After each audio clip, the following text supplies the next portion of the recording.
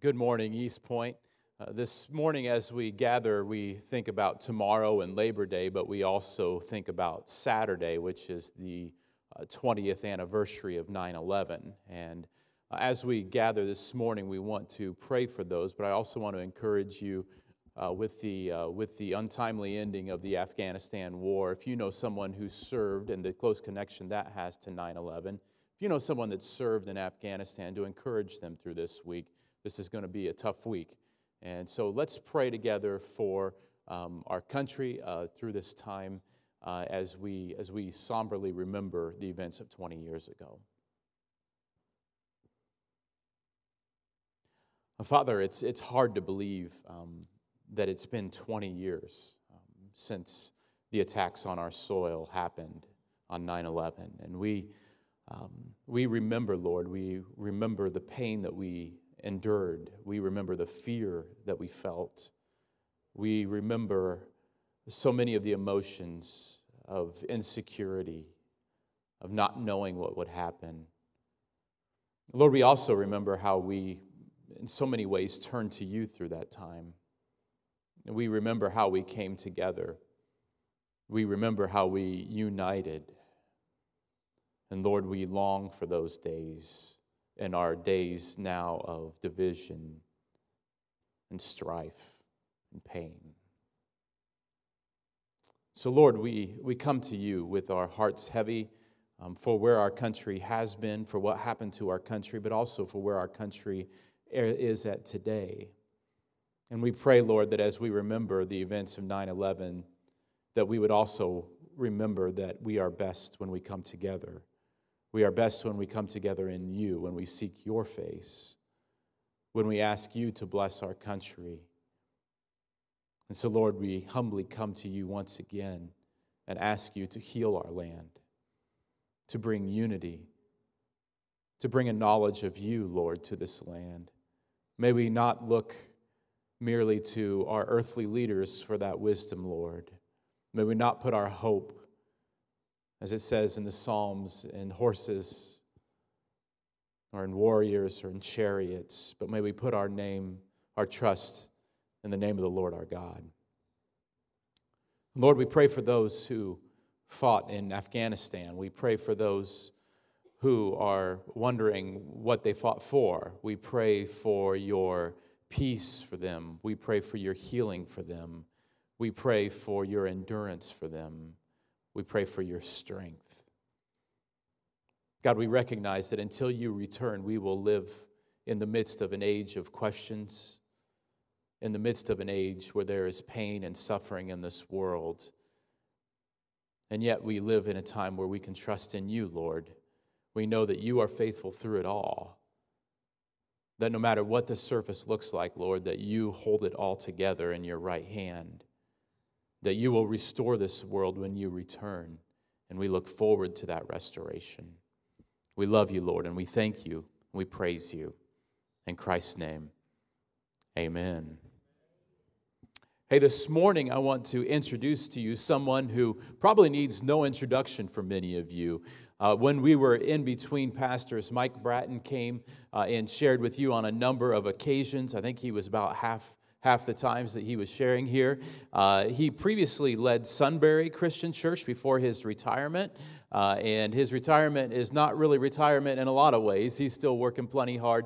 But one of the things I really appreciate about Mike is that he brings pastors together. In fact, he was a vital part of bringing pastors together in a group that I meet in a group of about 7 or 8 guys. We actually got up to 8 the other day. It was great. We got some new guys. And that meant a lot to me coming in as a new guy. And so Mike is a guy whose heart is for the church, whose heart is for pastors being healthy. And I, as one, deeply appreciate that as a new guy to the area. So please welcome Mike as he comes to share with us this week.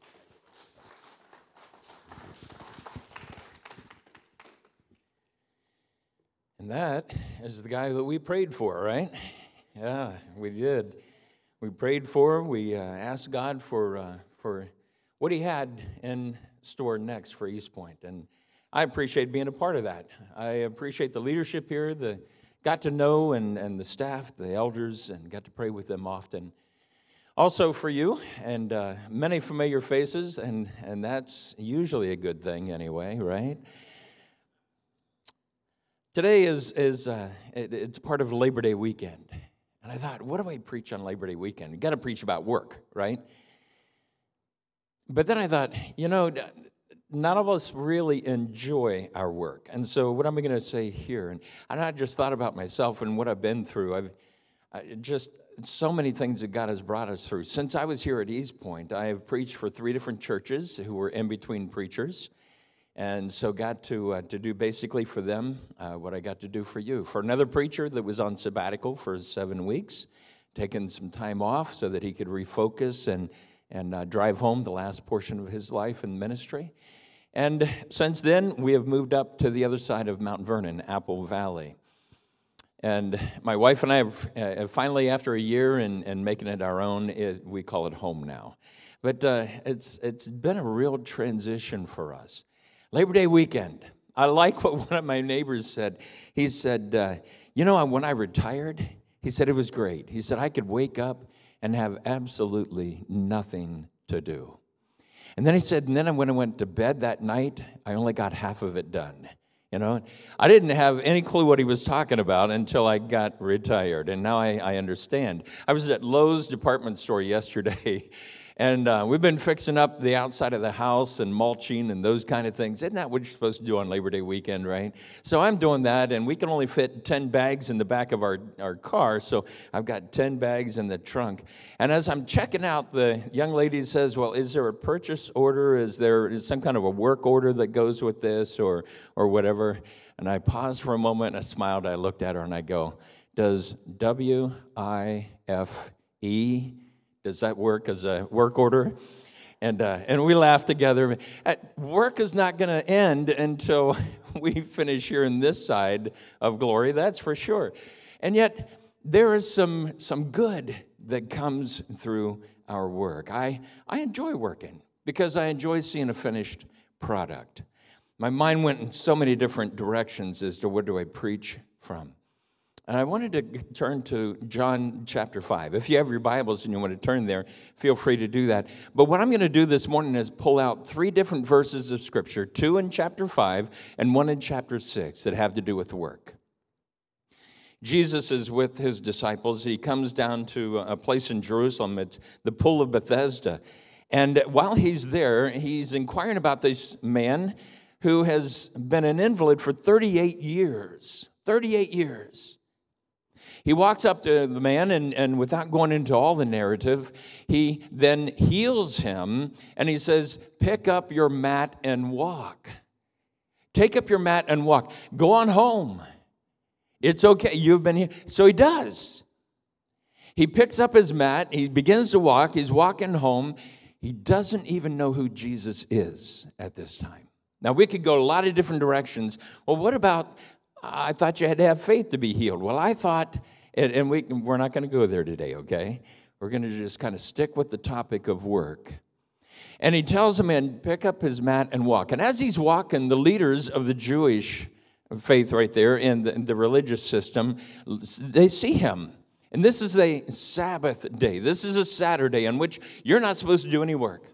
Supposed to rest from all of your work. And so they go up to him and say, what are you doing? Picking up your mat. What are you doing? He goes, well, the guy that healed me, he told me to pick it up and to take up my mat and then go.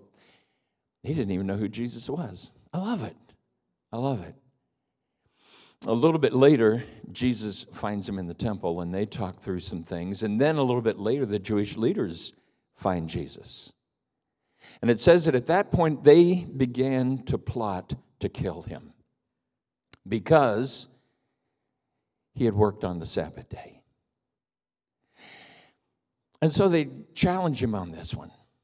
What are you doing working on the Sabbath day? You are breaking our rules. Well, the rules that he was breaking wasn't the Mosaic law of the Old Testament. It was their man-made rules is what he was breaking. You see, the idea was to quit from your labor for a while, to worship the Lord, to take in family, to rest for a little bit. God knows that we need that kind of break, that kind of rest. And so with that, Jesus basically says, not breaking any rules. Their rules were, they had 39 rules to define the rule of breaking the Sabbath law. They had 39 extra laws. And so he had violated. They had laws as far as how you could walk, how far you could walk. They had laws on which side of the street you could spit. Seriously. They got that picky and that controlling over something that God said, you just need a break. You need to rest. You need to be able to breathe. And so the answer that Jesus gave was this. He said, my Father has been working unto this day, and I also am working. Whoa, they didn't like that. Two things they didn't like about that. Number one, he called God his Father, making himself equal with God. That's what the narrative says in John. And all along the way, Jesus is going to be revealing the fact that he is God come in the flesh. Now, that's going to be why they put him on the cross. But for now, let's just focus on the other part.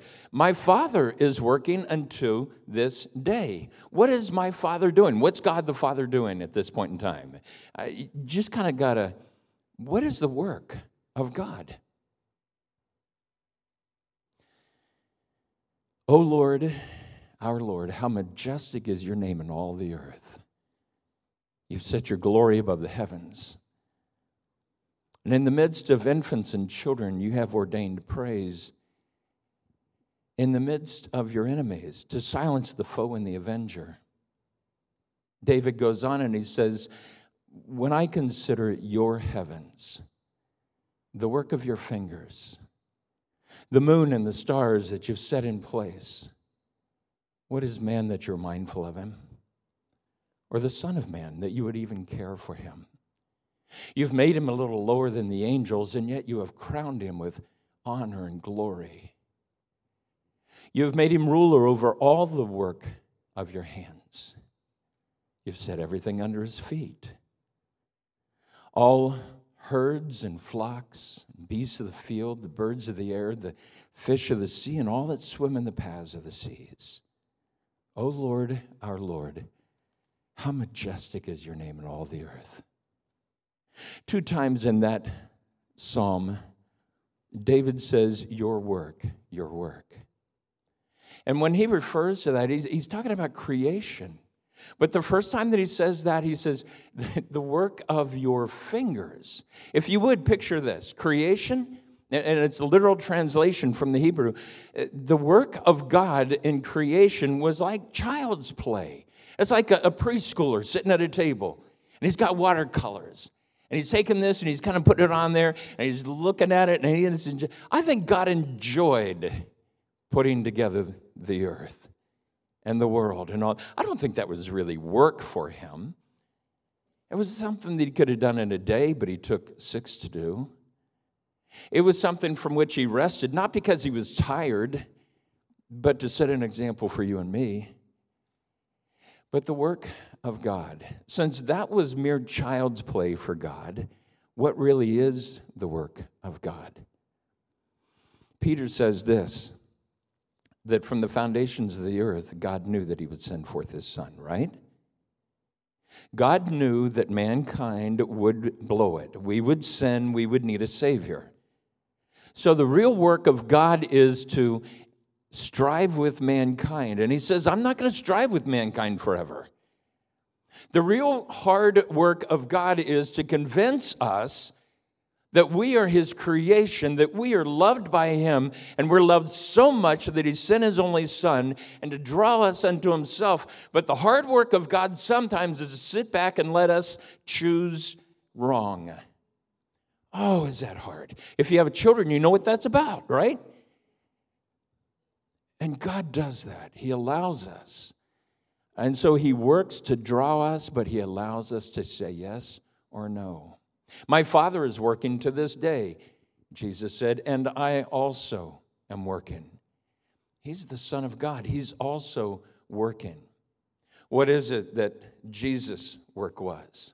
A little bit later, he says, I do the work the Father has given me to do. I do the work he's given me to do. You know what that work was for the first 30 years of his life? For 30 years, all he did was live life perfectly in a very imperfect and sinful world. You know, we have a God who loves us so much. He became one of us, walked through life like we do, was tempted he was in a bad spot. Nazareth, can anything good come from Nazareth, right? One of those towns.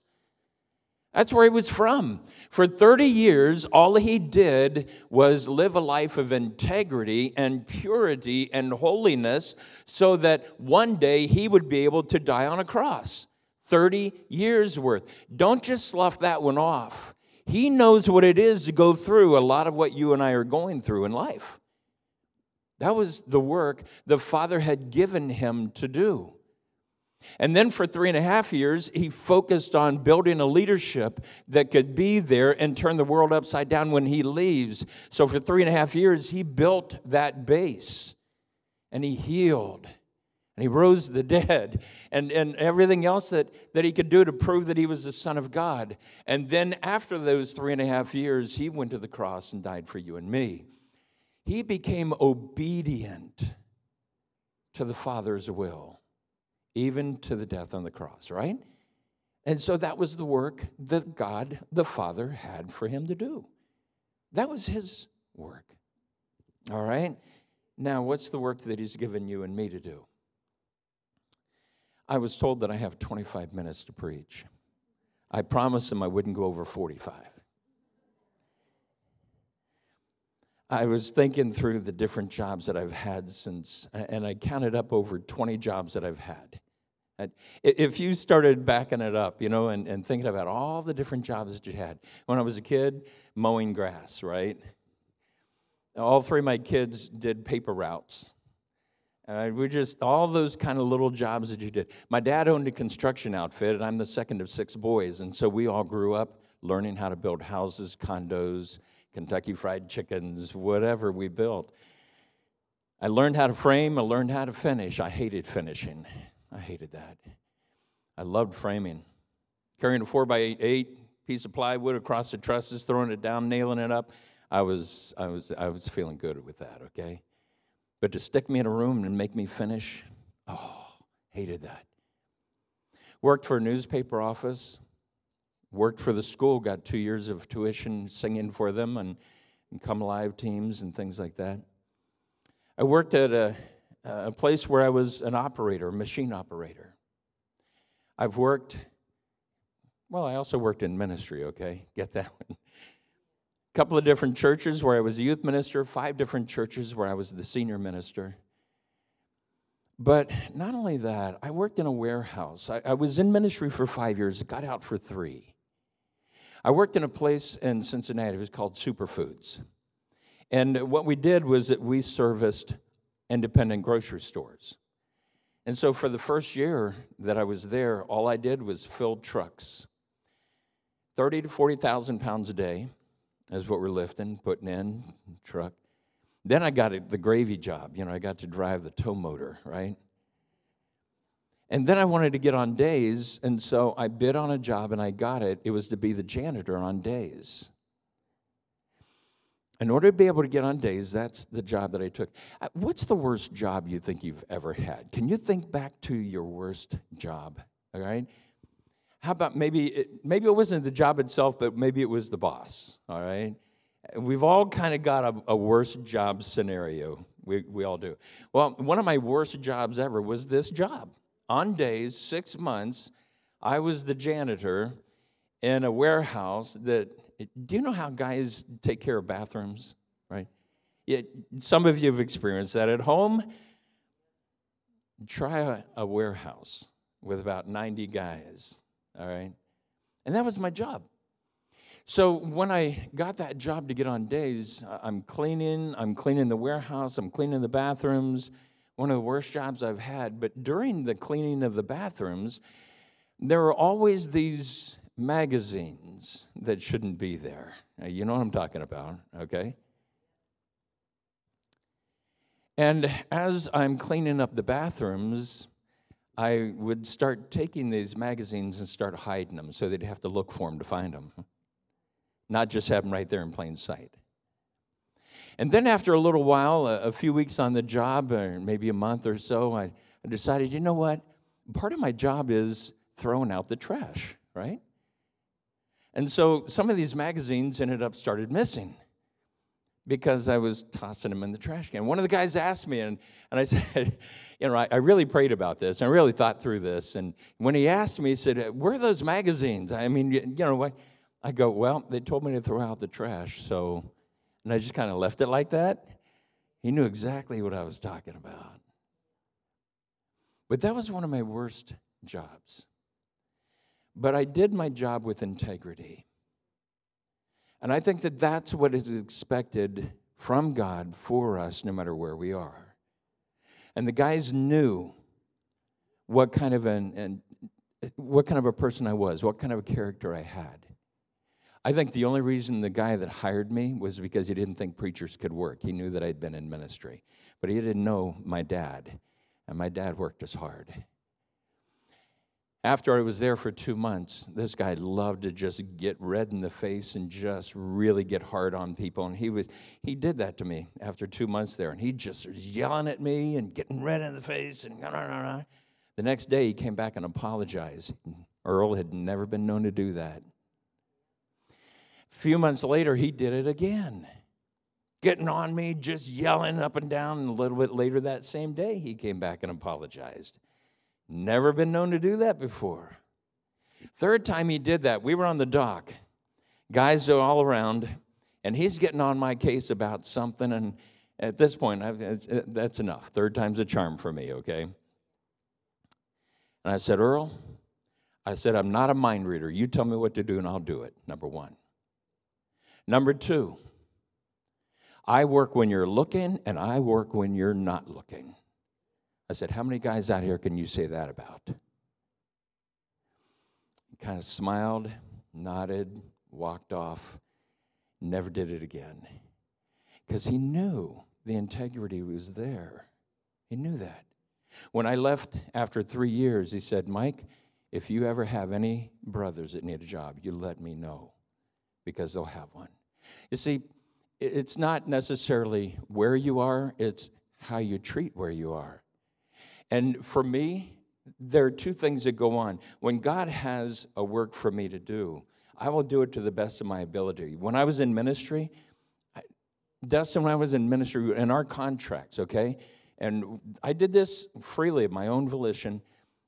In my contract with the elders, I said, I will work a 50 to 55-hour week. You can count on it. I followed a preacher one time that said, they work 40 hours a week, I'm working 40 hours a week. Are you serious? Number one, we got the most important job that I can think of doing. Number two, how are you going to set an example for somebody that works 40 hours a week and then expect them to put in volunteer hours? How are you going to set an example if all you do is work 40? And so I promised our elders, and I did 2 work studies, and they were 55 hours each. Need to spend time with family, need to spend time relaxing and doing those other things. And pretty soon, my staff understood what was going on, and they put it in their contracts as well. Integrity is huge wherever you are, no matter what you're doing. What is the work that God has called you to do? In John chapter 6, Jesus kind of picks up this theme again. And he says this, the work of God is this, to believe in the one that he has sent. Well, that sounds easy, doesn't it? The work of God is this, to believe in the one that he has sent. Do you know what that really means? It doesn't mean to believe like the demons believe, because they tremble, they know. It means more than that. It means that if you've taken a real good look at Jesus and you really believe he is who he said he is, the very Son of God, and you give your life to him, now it doesn't matter what you do for an occupation. It matters what you do with your life. At home, at school, at work, Doesn't matter where you are. Your speech will betray you. Is it godly or ungodly? Your work will betray you. Is it godly or ungodly? What you do within your family, it will betray you. Is it godly or ungodly? What kind of a real person are you? If you believe in the one whom he has sent, Jesus Christ, then that makes him both Lord and Savior of your life. Not just Savior. Comes as a package deal. When you realize who he is and how much he cares for you and he saves you, then you want to give your life to him. And you want to live your life freely as unto him, no matter where you are, no matter what you do. May I, in closing, just kind of suggest two things. Two things. One's for the world, and one is in your spiritual world, all right? A guy said this a long time ago, and it made sense to me. He said, one of the first things you need to do in the day is to make your bed. And I'm going, what? Make your bed? Are you serious? You're going to say this from the pulpit? And you know what? I found that he's right. He went on and he said, this is why, because it's probably one of the things you don't want to do in the morning, all right? Especially if somebody's still in the bed. No, you don't make your bed if somebody's still in the bed, all right? Now, that's not what we're talking about. You get out of bed just 2 minutes early, and you fix the bed up, and you've already accomplished one thing you really didn't want to do that day anyway. And now when you go back by that room and by that door and in that room, you constantly are reminded, I accomplished one thing today. And it starts you off on the right road of, if somebody's still in the bed, do something in the kitchen to help clean it up. Do something, but immediately within your own home, do one thing that gets you on the right road. And then the rest of the day. The second thing, make sure you spend time with God. In the morning. In the morning. Pause with a cup of coffee. Make it 5 minutes, 10 minutes, 15. If you're in a hurry, make it on the road. But spend the time with God. Why? Because it'll make a difference in your attitude when you get to work. When you have asked God to walk this day with you, then you'll be a better employer, better employee. You'll be a better person because you're no longer living your life for somebody else or just for a paycheck. You're living your life for the Lord Almighty. And as you walk through this world, that's when you're at your best. Met a young man this morning who's going into the Marines, or at least that's his plan after his senior year. I almost did that, one day away from doing the Marines myself. And you know what I told the Lord at that point in time? I said, I really don't care if it's ministry or Marines. I need you to pick. And I prayed about it, and God picked for me. But you know what? If I'd have been in the Marines, I'd have been his in the Marines. Amen? If I went in the ministry, I'd been his in the ministry. I didn't care what my occupation was. What I cared about is what my life was. And my life was going to honor the Lord. I want you to think about how is it that you live your life before men. Would you pray with me? Father, I thank you that even as we've talked about, taking a look at, your work in this world isn't creation. I think that was playtime. Your work in this world is to draw us to yourself. I thank you for the work that Jesus did in this world. It wasn't just the cross. It was to live this life in this very difficult world and then to offer himself. And Father, for us, help us that as we work in this world, we'll do our very best. And people look at us won't have a reason not to become a Christian. But then when we speak about our relationship with you, it'll ring true. And they'll realize, oh, that's why they're different. Father, bless us to the end that we would give our lives to Jesus Christ every day. We pray in his name. Amen.